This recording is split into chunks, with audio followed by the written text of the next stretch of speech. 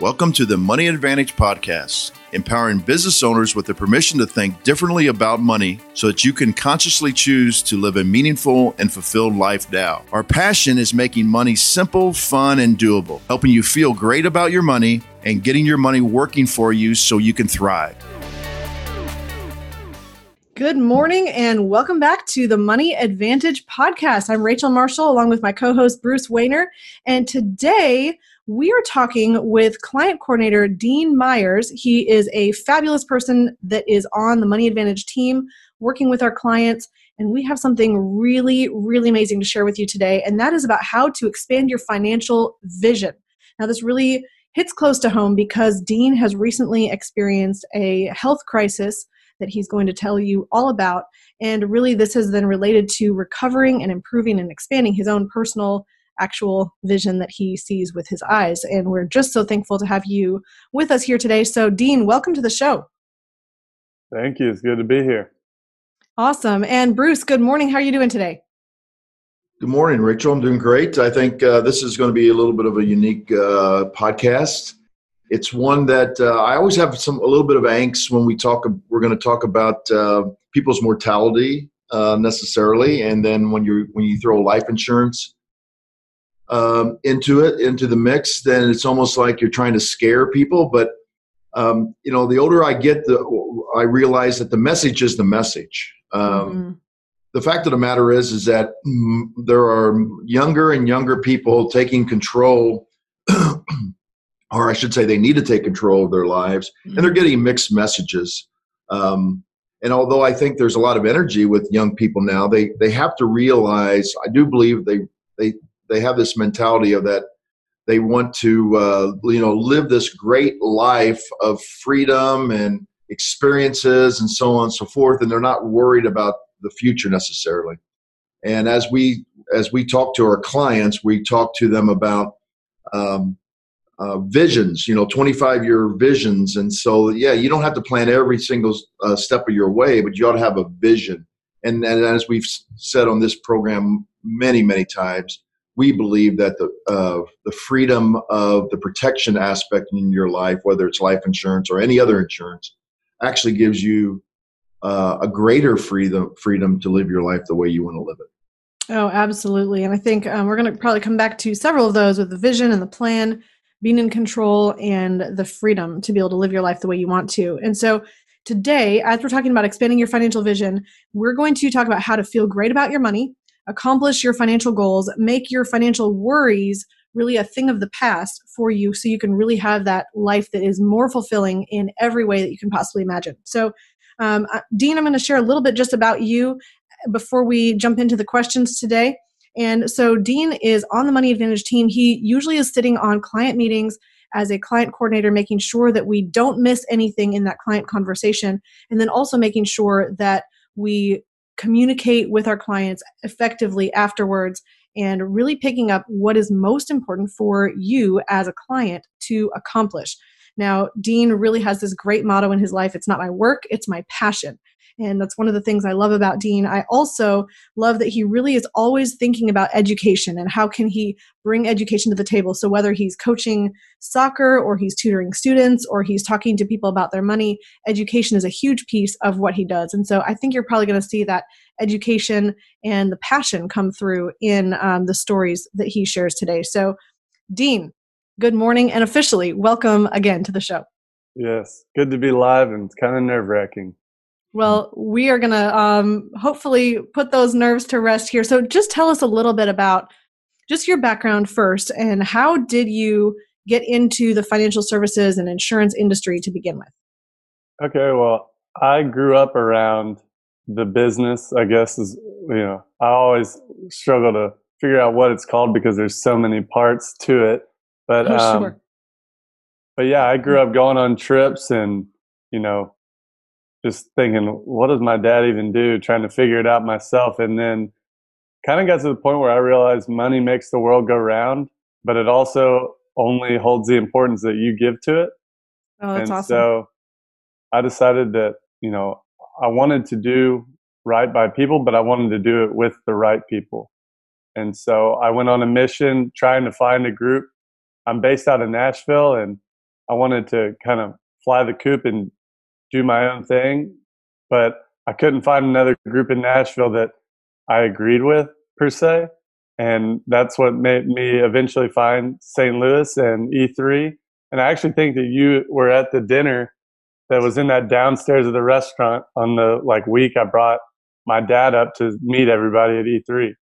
It was yes, Kim Butler and all the people. And so that was my first major weekend of getting my dad's approval. And then I guess you're not flying the coop if your dad's good with it, but well, I love that you said finding other people who were doing things the way that you wanted to do them. And I think sometimes that can be a little challenging in the financial industry. I mean, a lot of what we talk about is, I mean, you could say it's against the grain. You could say it's counter to the typical financial mainstream wisdom and conventional thinking about how to handle money. And it can be challenging to find somebody who also thinks the same way. And I think some of our listeners probably can resonate with that idea as well, that maybe they're seeing things not working very well with the typical way people handle money and saying, hey, I want to do something differently, but how do I find the right people for that? So I just wanted to even pull that out of what you shared. Yeah. Well, I'd like to add that was Frank Papa's Italian restaurant that we were all sharing that night, which was amazing, by the way. Actually, Rachel, I think what you're hitting on is something we've talked about in the past is, and I heard somebody say this the other day on a national level, he said, we have a retirement crisis. We have a money crisis with our citizens in the United States. And I'm thinking, okay, so if that's happened and financial planning's been basically around since 1979 when the 401k first came around, then why are we continuing to do the same things over and over and over? And exactly. It's one of the things I think E3 does, or the Money Advantage does, and Dean is a part of that change, because we want to take not typical financial planning, but traditional financial planning, where we actually focus on saving sound money, and we focus on the client and not just procedures that you can just go automatically. And that's why I love having Dean on meetings, because we want to have two people on every meeting so that we have not only a succession plan, but we actually have two sets of ears that can hear a client and what they're really trying to accomplish. But I think that's kind of background of what Dean does for us. And but I think what we really want to do is get to know Dean really well in this podcast. Absolutely. So Dean, I know you a little bit better than Rachel even, but the one thing that I don't know is, I know you come from a big family and there was probably chaos and growing up and so on and so forth. But give us a typical timeline from, let's say, where you were 5 or 6 years old, all the way through your college life, which I know there was a little trauma during that time period too. You mean health-wise, or no? Just like what was a typical year for Dean? Yeah, I mean, being from a big family, so I'll just say it for the people listening. I'm one of 9 kids, same that's parents, so awesome. One at a time. My mom always wanted twins. I think that's why what people would think were accidents, they weren't. They wanted twins. And my mom actually had a hole in her heart all growing up, and didn't know it until after the 8th kid.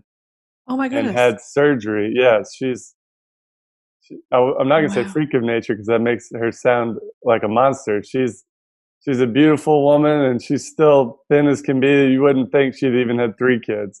Oh my goodness. But she had the surgery and then had my baby sister, Emmy Lane. So every year was different growing up, because there was always a new kid.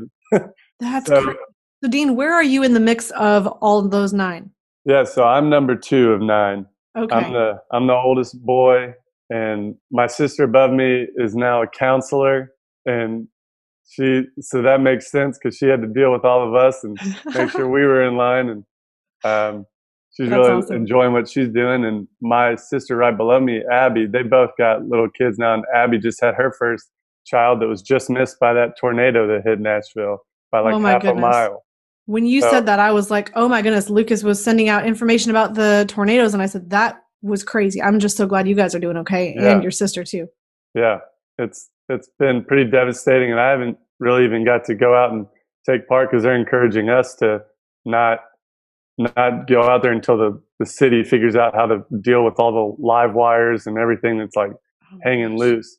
But yeah, That's crazy. so when I was 10 or maybe 9, I actually had a bad traumatic brain injury that slightly affected my everyday life, and where I was on life support for 2.5 days. I'm basically giving that background to say that I've been through a lot of, medical experiences.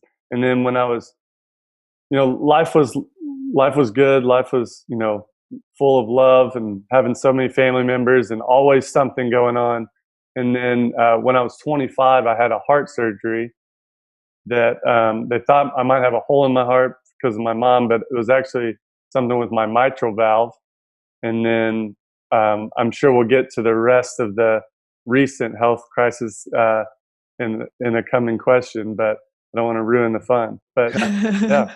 Hey, well, back up a little bit. Like, what was typical for Dean in high school? Like, were you in clubs? What did you like? What classes did you like? Did you play sports? And then go through college until you had that heart. Yeah. So situation. I grew up playing soccer. I loved football and soccer, but when I had the head injury, it was right before I went to 5th grade. And 5th grade is where football started at school. I could have played it from a younger age, but with 8 siblings, you kind of get one sport. So I was going to do whatever I could also do at school. But head injury ruled out football.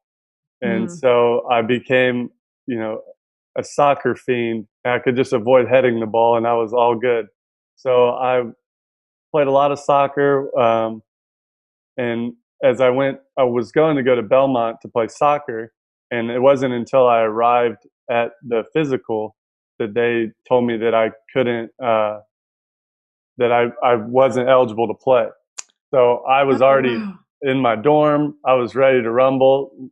And me and the 8 other freshmen were laughing about how long this physical took and how thorough it was. And we're standing on one foot at a time. And as athletes, we're like, what are we doing? And then I go in to meet the doctor who was from Vanderbilt. And he was like, man, we can't clear you to play. Oh my gosh, it's devastating. Yeah, it really was. And I had tied up way too much of my identity into my athleticism. And so that got put to check real quick. And so Dean, you want to share why they wouldn't clear you? Yeah, it was from that traumatic brain injury when I was 9. Wow. And so because I wasn't wearing a helmet because I was a kid, that came back to bite me in the butt. Even though I'd been playing all the way through, they just couldn't take the liability of it. And wow. Oh my goodness. Yeah, so I actually, and I don't know if you knew this, Bruce, but instead of, it was a pretty sad season when my buddies would go away for the weekend and they'd pretty much be gone training, and I lived with them, so that they would be away and I'd just be sitting in my dorm just by myself, and I was just like, goodness gracious. So the next semester I started coaching soccer. And, oh wow. And that's where I found my love for coaching. And I've been on a hiatus of late, but since I have younger brothers, I was always able to plug in and coach from the stands. And I wasn't the yelling guy from the stands that didn't know what he was talking about. I was the after the game, coach him up kind of thing. Oh, that's so awesome. But yeah, I even ran into a high school girls soccer coach that coaches club in the Nashville area, because we had our first MLS game, and she was like, man, I still am thankful for that state game when you were texting me formation changes from the stands. Nice. And so any coach that'll listen to you from the stands that's a big enough compliment right there. Dean, I love how you shared that. And Bruce, thank you for asking those questions, because I didn't know that piece of your story. And it's just really fascinating to see you as this person. You said your identity was wrapped up in the athleticism. All of a sudden, this can no longer be part of your life. And you figured out a way not only to make it be part of your life anyways, but how to make it be about other people and coaching them. And I think that's profound. That speaks to what kind of a person you are. And just for the sake of time, let's fast forward into tell us about your recent health crisis then, that has kind of brought you into where you are today? Yeah. So on December 2nd, I had what's called a basilar tip occlusion. So it's a stroke on your basilar, which is basically what connects to your brainstem. And it's considered one of the top most dangerous strokes that you can have because your brainstem is what controls the things that you don't even think about. Involuntary reactions like breathing, heartbeat, your endocrine system, and all those other. Yeah, your balance. Like I was going to say balance. That's only one I remember from science class. Bruce is much more scientific than I am. Yeah, so it's one of the strokes that everyone knows somebody that's had a stroke, and you don't picture me, and you don't picture someone that's now had one and it's talking to you and seemingly great. And the first one was, miraculous. The guy who I was actually serving at People Loving Nashville, downtown Nashville, and we served food to the homeless, and they and then give them haircuts, and there's showers, and it's a really cool organization. But if I had not been there, I would have been up in Hendersonville and would have just thought I was having a migraine probably, or was sick, and would have just gone to bed. And I don't know if I would have woken up, but because my symptom hit right when we were dismissing to take the food to our spot where we meet everybody, the leader of People Loving Nashville happened to see me sitting by the wall with his sister and one of my other friends when everyone was leaving. So we went from like 100 people down to 3 outside, and it was like 35 degrees. And he stopped and was checking on me, and he diagnosed me as having a stroke. And so called the ambulance, and before I knew it, I was not even able to stand up. And when the firemen, by the time they got there, I couldn't even no balance, backwards, forwards. Because I told him before, the last time I had walked, which was just 5 minutes before, I said, I can probably help you go forward, but I can't go, I have no control. But I didn't realize that your balance also can throw you back. So I'm just eyeballs at this point. Oh my gosh. And, but yeah, so that stroke is 95% mortality rate. And the 5% that typically survive, you kind of become just eyeballs, like I said, because you can't move anything, you can't control anything, but you're fully with it in your head. And wow. I never passed out. I remember everything, but I went on. Vanderbilt was able to pull the clot. So Vanderbilt, who was my enemy for not letting me play soccer, saves my life on the other hand. And oh my gosh, the next morning I had, all kinds of doctors coming in, just not believing what had happened. That is so miraculous. Yeah, and I was so thankful. And I mean, I could have walked out of there the next morning, which would have been Tuesday morning. They obviously kept me to run tests and try to find where it came from, because I look healthy, I am healthy. I had the heart surgery, so they were thinking it was from the heart. So then fast forward 2 months, unless you have you probably do have questions, but no, go ahead. So I was dismissed on Friday of that week with no deficits, no restrictions, which they'd never seen anything like that, especially with that type of stroke. So I passed my occupational therapy the Tuesday after the Monday. The next morning they came in and they're like, "Can you stand on one foot?" And I'm not sure I can, because I didn't want to be prideful, but I'm feeling the exact same. And so then I closed my eyes, and they're like, no, don't close your eyes. And I was like, oh, sorry, I thought you were wanting to test proprioception or something, because I did that for my ankles when I hurt them in soccer. And so that Tuesday afternoon, I was walking down the hallway to go to the bathroom, because my room didn't even have a bathroom in it. That was the kind of outlook they were expecting. Wow. Oh my goodness. And so, so past physical therapy, I was correcting my speech therapist's grammar. So I passed that, and yeah, it was the one with a head injury. You're almost encouraged to be a smart aleck. So that was my kind of environment. Yeah, you can blame it on the head injury. Yeah, well, and they're like, "Ooh, he's using his brain." It's yep, it's perfect. Dean, I don't want to take away from your story, but what's interesting, 2 things that you mentioned real quick. I also had a very life-threatening situation about 9 months ago when my daughter was born. And 2 things that you just mentioned. One, I was joking around with the nurses while I'm in the ICU room the day after I almost lost my life, had 8 units of blood replaced. in an insane situation that they didn't know if I was going to make it. And what's interesting is I also didn't have a toilet in my room, so I know exactly the kind of ICU room you're talking about. And I could not get off that bed for about 24 hours. But joking with the nurses, yes, that's definitely a good sign that you're at least cognitively with it. So let's jump forward now, because I know that as good as your story sounds from here, there was a whole lot more afterwards. So they dismissed me with a portable heart monitor, telemetry, and to just keep track of my heart, because I passed all the tests. They really didn't know what it was coming from, but so I had that for a month, and after a month, the readings came back negative, and I had hiked, I jogged a couple times. I didn't want to push it too hard, but I wanted to push it while I was being monitored, and then so that came back negative. So I was like, sweet, I'll just keep taking my aspirin, and I'll move on with life. And then a month after that, so 2 months later, February 1st, this time, I was on the Pedal Tavern training to see if I could get some part-time cash, and stood up on my third training shift inside the bike, and it hit me. And I thought it was a migraine, because I get migraines with like aura in my vision. And so I was like, oh, this is going to be a long day. And I did 2 parties with, now what I know with hindsight 2020, I had a stroke, and I was sitting on the cooler and dancing, and I was like probably falling asleep, and I was handing people their drinks and trying to finish the shift strong. And wow, come to find out that Friday, so I went in 6 days later, and I had another stroke, but it was nothing like the strokes that I'd read about, that I was told to look out for. I didn't have any of the fast signs, as they call them, and then I was fooled because both of my eyes were experiencing the weakness to the left. So I was like, oh, it's both sides, it's a migraine.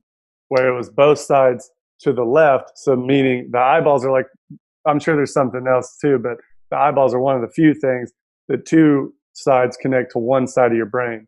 And I was like, oh, of course. Like I got duped by my own pride, and that I thought I could self-diagnose. And I didn't want to run the last thing I thought was a stroke. I was blaming the medicines, I was everything else, but that was set straight Friday.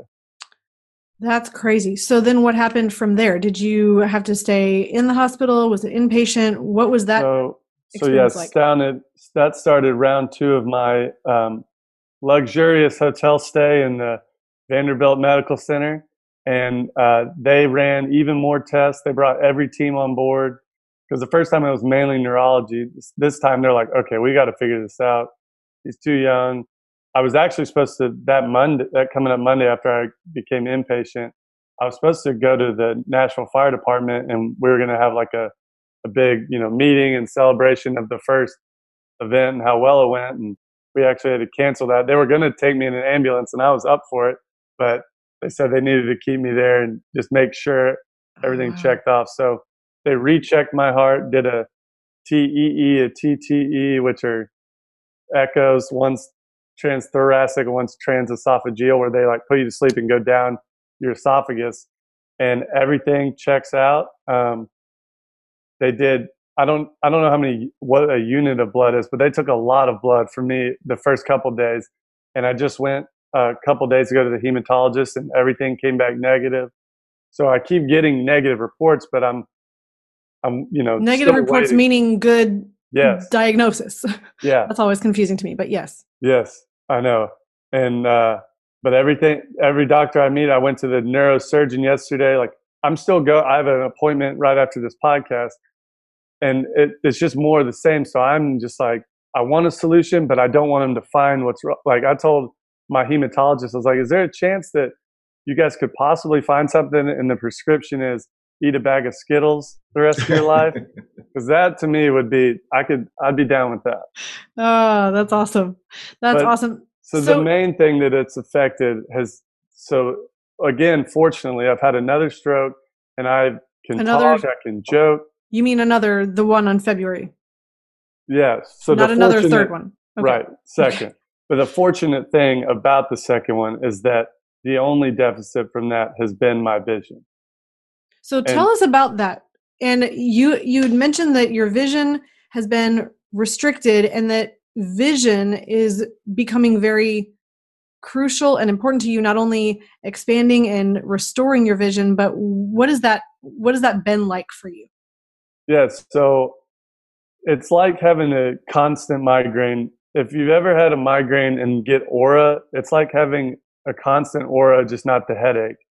And so it can be pretty confusing at first, but your body is an incredible thing and your brain's an incredible thing. And it slowly adapts. The first couple of days after the stroke, which I thought was a migraine, I mean, the proportions of the rooms around me seemed so off, and they were like changing, and I was just thinking it was a really bad migraine. But my vision is my left peripheral, so thankfully where it affected my occipital lobe, it wasn't the very back. So the very back's what controls you looking forward.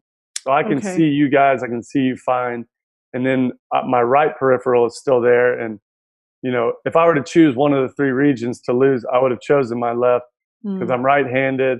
It's a right-handed world, at least in America, and I'm thankful for those aspects of it. And I'm choosing to be thankful for what I do have and not what I don't. But also to have a second stroke, and my only deficit being my left field of vision that is slowly. So I'm happy to say it's slowly improving. I'm hoping for 100%, but I'm doing everything I can in my power to regain that. And it was crazy that it's affected you that way. And it's crazy how much you've been through. And when I look at the situation, you mentioned to me that vision has just become really important to you. Vision, you mentioned expanded vision, world vision, restored vision, just vision in general, having clear vision. And I said, this is just really fascinating, because for somebody who is looking at your situation, they could probably say, my goodness, I can't believe this guy has had so many second chances, or third or fourth, or however many. I mean, you've definitely cheated death in a billion ways. And what's just crazy about that is that now this vision element is becoming for you not just a physical thing, but this thing about how do you expand your life vision. And I wanted to relate that over to just how we help clients be able to find and expand their financial vision, and why that is so important. And so, Dean, I would just love to ask you, I know we only have about 10, 15 minutes before the end of the time that we have together today, but let's jump over from your physical vision right now to kind of how do we help clients to discover their financial vision through doing that financial picture and really going through a wish list and figuring out what is most important to them to accomplish. Yeah. So one thing I've realized is, I didn't even realize was one of my specialties in the group, but is, taking the wish list for people and walking them through what they really want. And I don't know why that's something I'm good at, but I am. And we just kind of walk through what we could help them with over the next few years that would make them feel like they've accomplished something through our relationship. And then just getting them to talk about themselves is kind of hard for them. I mean, I'm terrible about talking for what I want. I'm good about talking about how I can help people, but we would just walk them through their objectives, their concerns, their opportunities that they want to capture, and then their strengths. And it's always interesting because, especially if we talk to someone that's in a couple, what I'll always do is I just say, tell me what your wife's good at, or tell me what your husband's good at. And they can flow, they can go through it and tell exactly what they're good at. And then that kind of gives them a springboard to say, okay, yeah, this is what she says I'm good at. Or this is what he says I'm good at. Because if I ask you what your strength is, you might be like, but I know your strength is mass communication and clear communication and getting to the point. I may not be good at getting to the point, but I'm good at getting people to their point. If that makes sense. Dean, I love how you said that. And I think what's really interesting about that is I think a lot of times people in general don't know what I'm going to put myself in that category.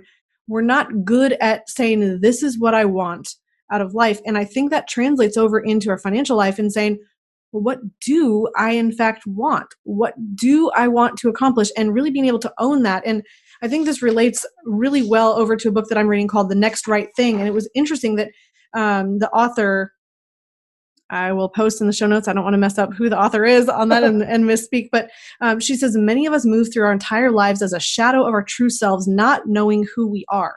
And if that's happening in our life and not really fully knowing who we are, how much less can we have this financial vision that says with clarity exactly what we want to accomplish? And I think that sometimes we all need someone else to draw it out of us. And I think that's one of the things that's so amazing and beautiful and awesome about the process of talking to somebody about your money, because you might not exactly know what are your hopes and fears and dreams and what are the things that are most important to you. And I think sometimes it really takes a lot of introspection, which requires somebody else to be able to be there for you and ask some of the right questions so that you can really get clear on that vision. Yeah, I think one of the coolest things about E3 and the Money Advantage is, it's like 1-to-1, not, one size fits all. It's like one size fits one. And a lot of advisors, don't take the time. It takes a lot of studying to even have a brief overview of what we do. And so I think one thing I see with a lot of clients we meet is everyone thinks that everyone else has their stuff together, when really, so true, not many of us have our stuff together, and we're all trying to figure it out. And there's just such little communication going on these days. And then people are trying to find it out there on the internet, and that's a whole other bag. It's so. Well, you're normally going to find information that isn't suited, because it's never going to be custom tailored to you if it's on the internet. Right. Not going to fit your unique, specific skill set, where you want to go in life, your exact financial picture, your situation. There's no way it can fit all those idiosyncrasies for sure. And so that's one thing I like about the financial picture is it provides a simple yet current picture of where they are in their financial life. And even if it's very simple, that's okay, because, we'll have people that are 25 to 75, and they may have a very similar looking financial picture, but their goals may be very different depending on where they are in their life. But it's still, they're making that step of trying to figure out what's next and what's best for me. And that's the great thing about these groups is we truly care. And there's not a cookie cutter, let's throw them in this. Like, it's, what do you want? Here are some great options. What do you want out of this? And how can we help you? And I don't know, that's a rarity, I feel like, in nowadays. And we're not tied to one certain thing. We can solve problems in many different ways. I think what's really interesting, and there's two pieces I want to pull together as we're getting closer to wrapping up here, but one of the things is that it's really important to not only have a financial vision that is a certain dollar amount. And Bruce, you talk about this all the time, that numbers can be limiting, specifically as a goal. And I think one of the things that we really do well at the Money Advantage is help somebody to figure out not only where they are right now, but how do they take what they have and maximize it? Meaning, that's not necessarily saying, okay, how do I take what I have and get to exactly 3 million? That's not the process. We don't guarantee that everyone's going to be at a certain lifestyle or a certain dollar amount in assets or net worth at a certain age. Really, it's about saying, how do I take what I have, be as efficient as possible, do the absolute most with my money, and expand that vision and maximize what I have. And I think that's just a different way of thinking about accomplishing a financial life. And so that's one thing that makes us very different. And then I wanted to ask you why you think, Dean, from your vantage point of sitting in client meetings and hearing the stories from so many different people, why you think is maybe the number one reason why people have limited financial vision. And I don't want to put words in your mouth, but this might have to do with thinking about things on an alternative basis versus the status quo. I'm not sure. You might have something else to say, though. Yeah, I mean, it's interesting because I think a lot of people come in thinking there's only one way to accomplish what goals they have in their head. And it's because everyone's been told, well, you got to put your money in the market, you got to own a house, you got to, have a 401k or a 403b, and you got to load it up, and you got to do this, and this. But if that worked for everyone, then everyone would be loaded. Like I don't remember where I read this quote, but it was if 401ks or 403bs were so great, how many people do you know that are just multimillionaires from putting money into their 401k? And you Such sit a there, good question. you sit there and it's like, and I'm not saying 401ks are bad. Sometimes that's the best way for someone to save that's not a good saver. And going back to my personal recent history, like when you get sick, you go to the doctor. When you get sick, you go to the hospital. And that, I could never have fixed myself with the brain surgery that they did on me. Like it was immediate, it was needed. But at the same time, they're telling me I can't fix my vision. I just need to sit and wait. And that's not acceptable to me personally.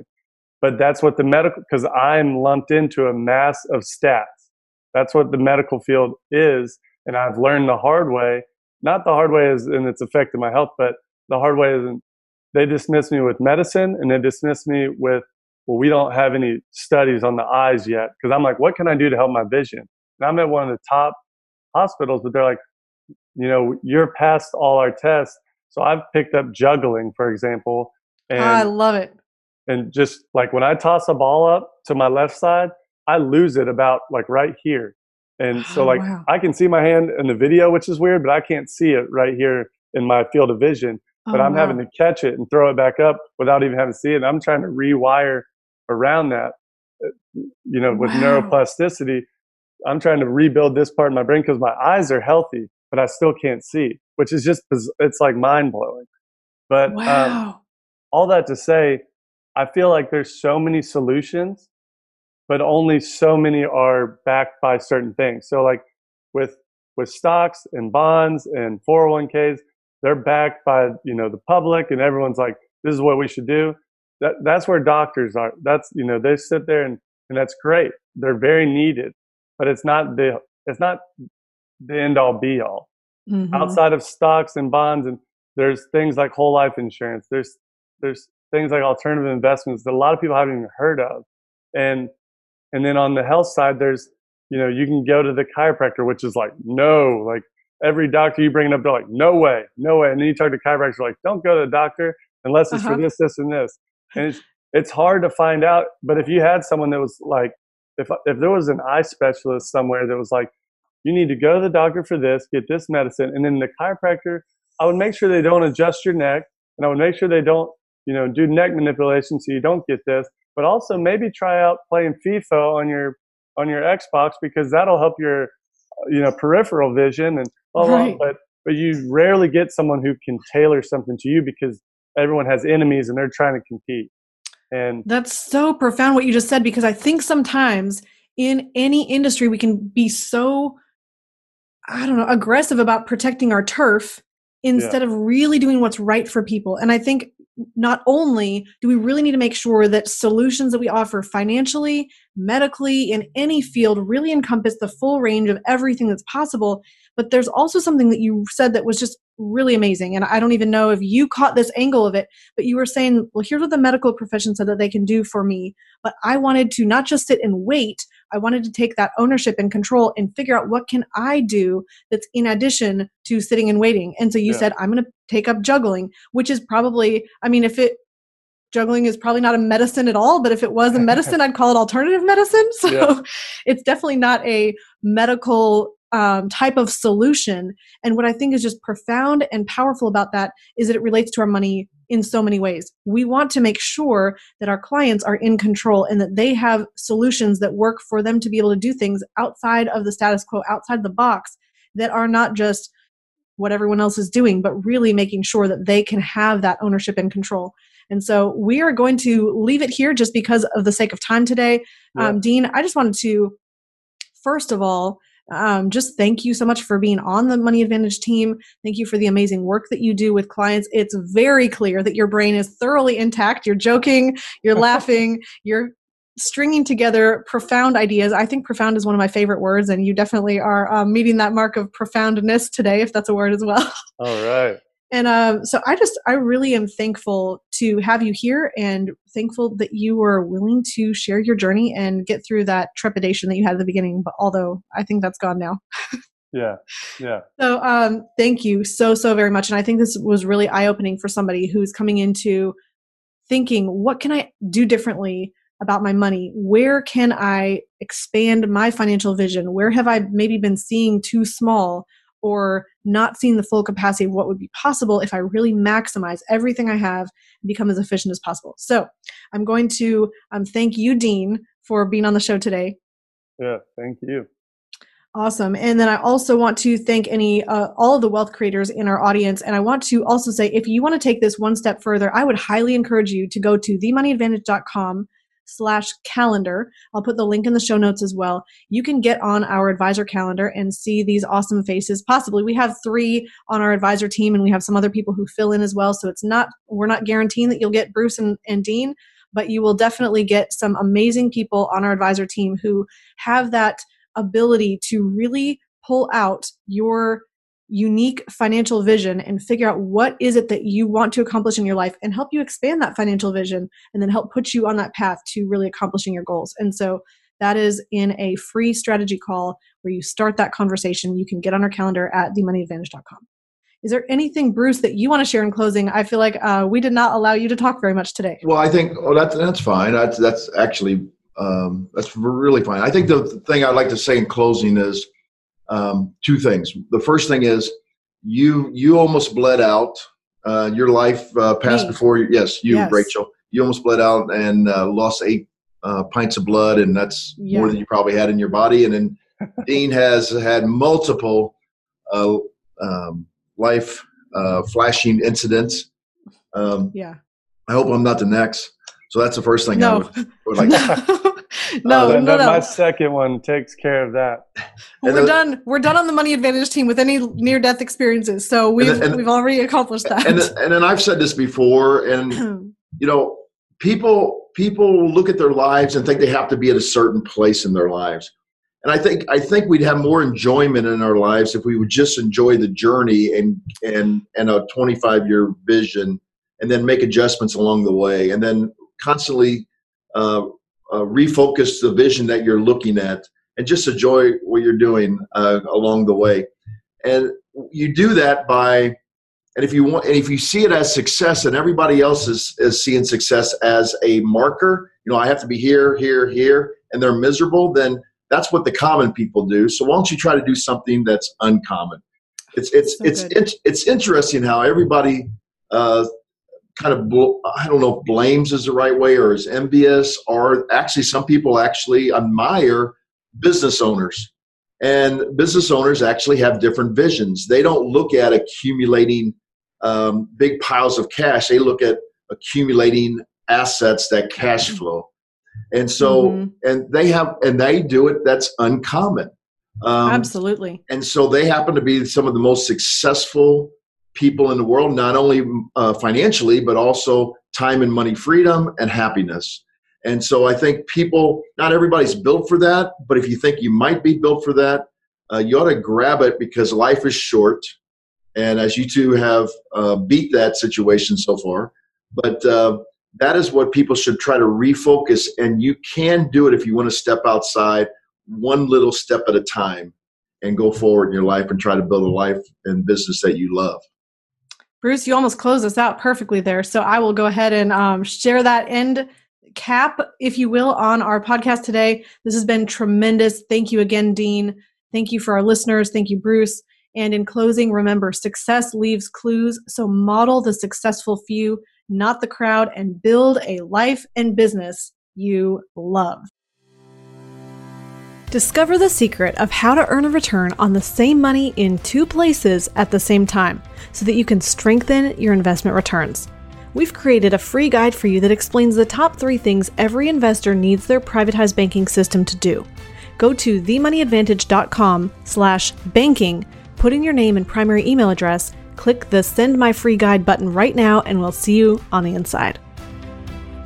Thank you for listening to the Money Advantage podcast. Today's show notes and resources are available for you on themoneyadvantage.com. If you like this episode, make sure you subscribe and leave a review. If you have any questions or desire to speak with a qualified financial professional after listening to today's podcast, we encourage you to reach out to us at hello@themoneyadvantage.com.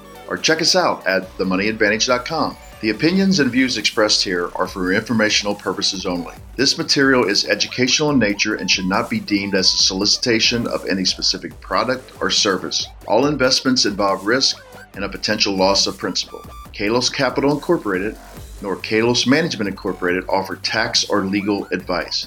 Please consult with a tax advisor or attorney for advice regarding the impact on your portfolio. Securities offered through Kalos Capital Incorporated, member FINRA, SIPC, MSRB, and investment advisory services offered through Kalos Management Incorporated and registered investment advisor, both located at 11525 Parkwood Circle, Alpharetta, Georgia.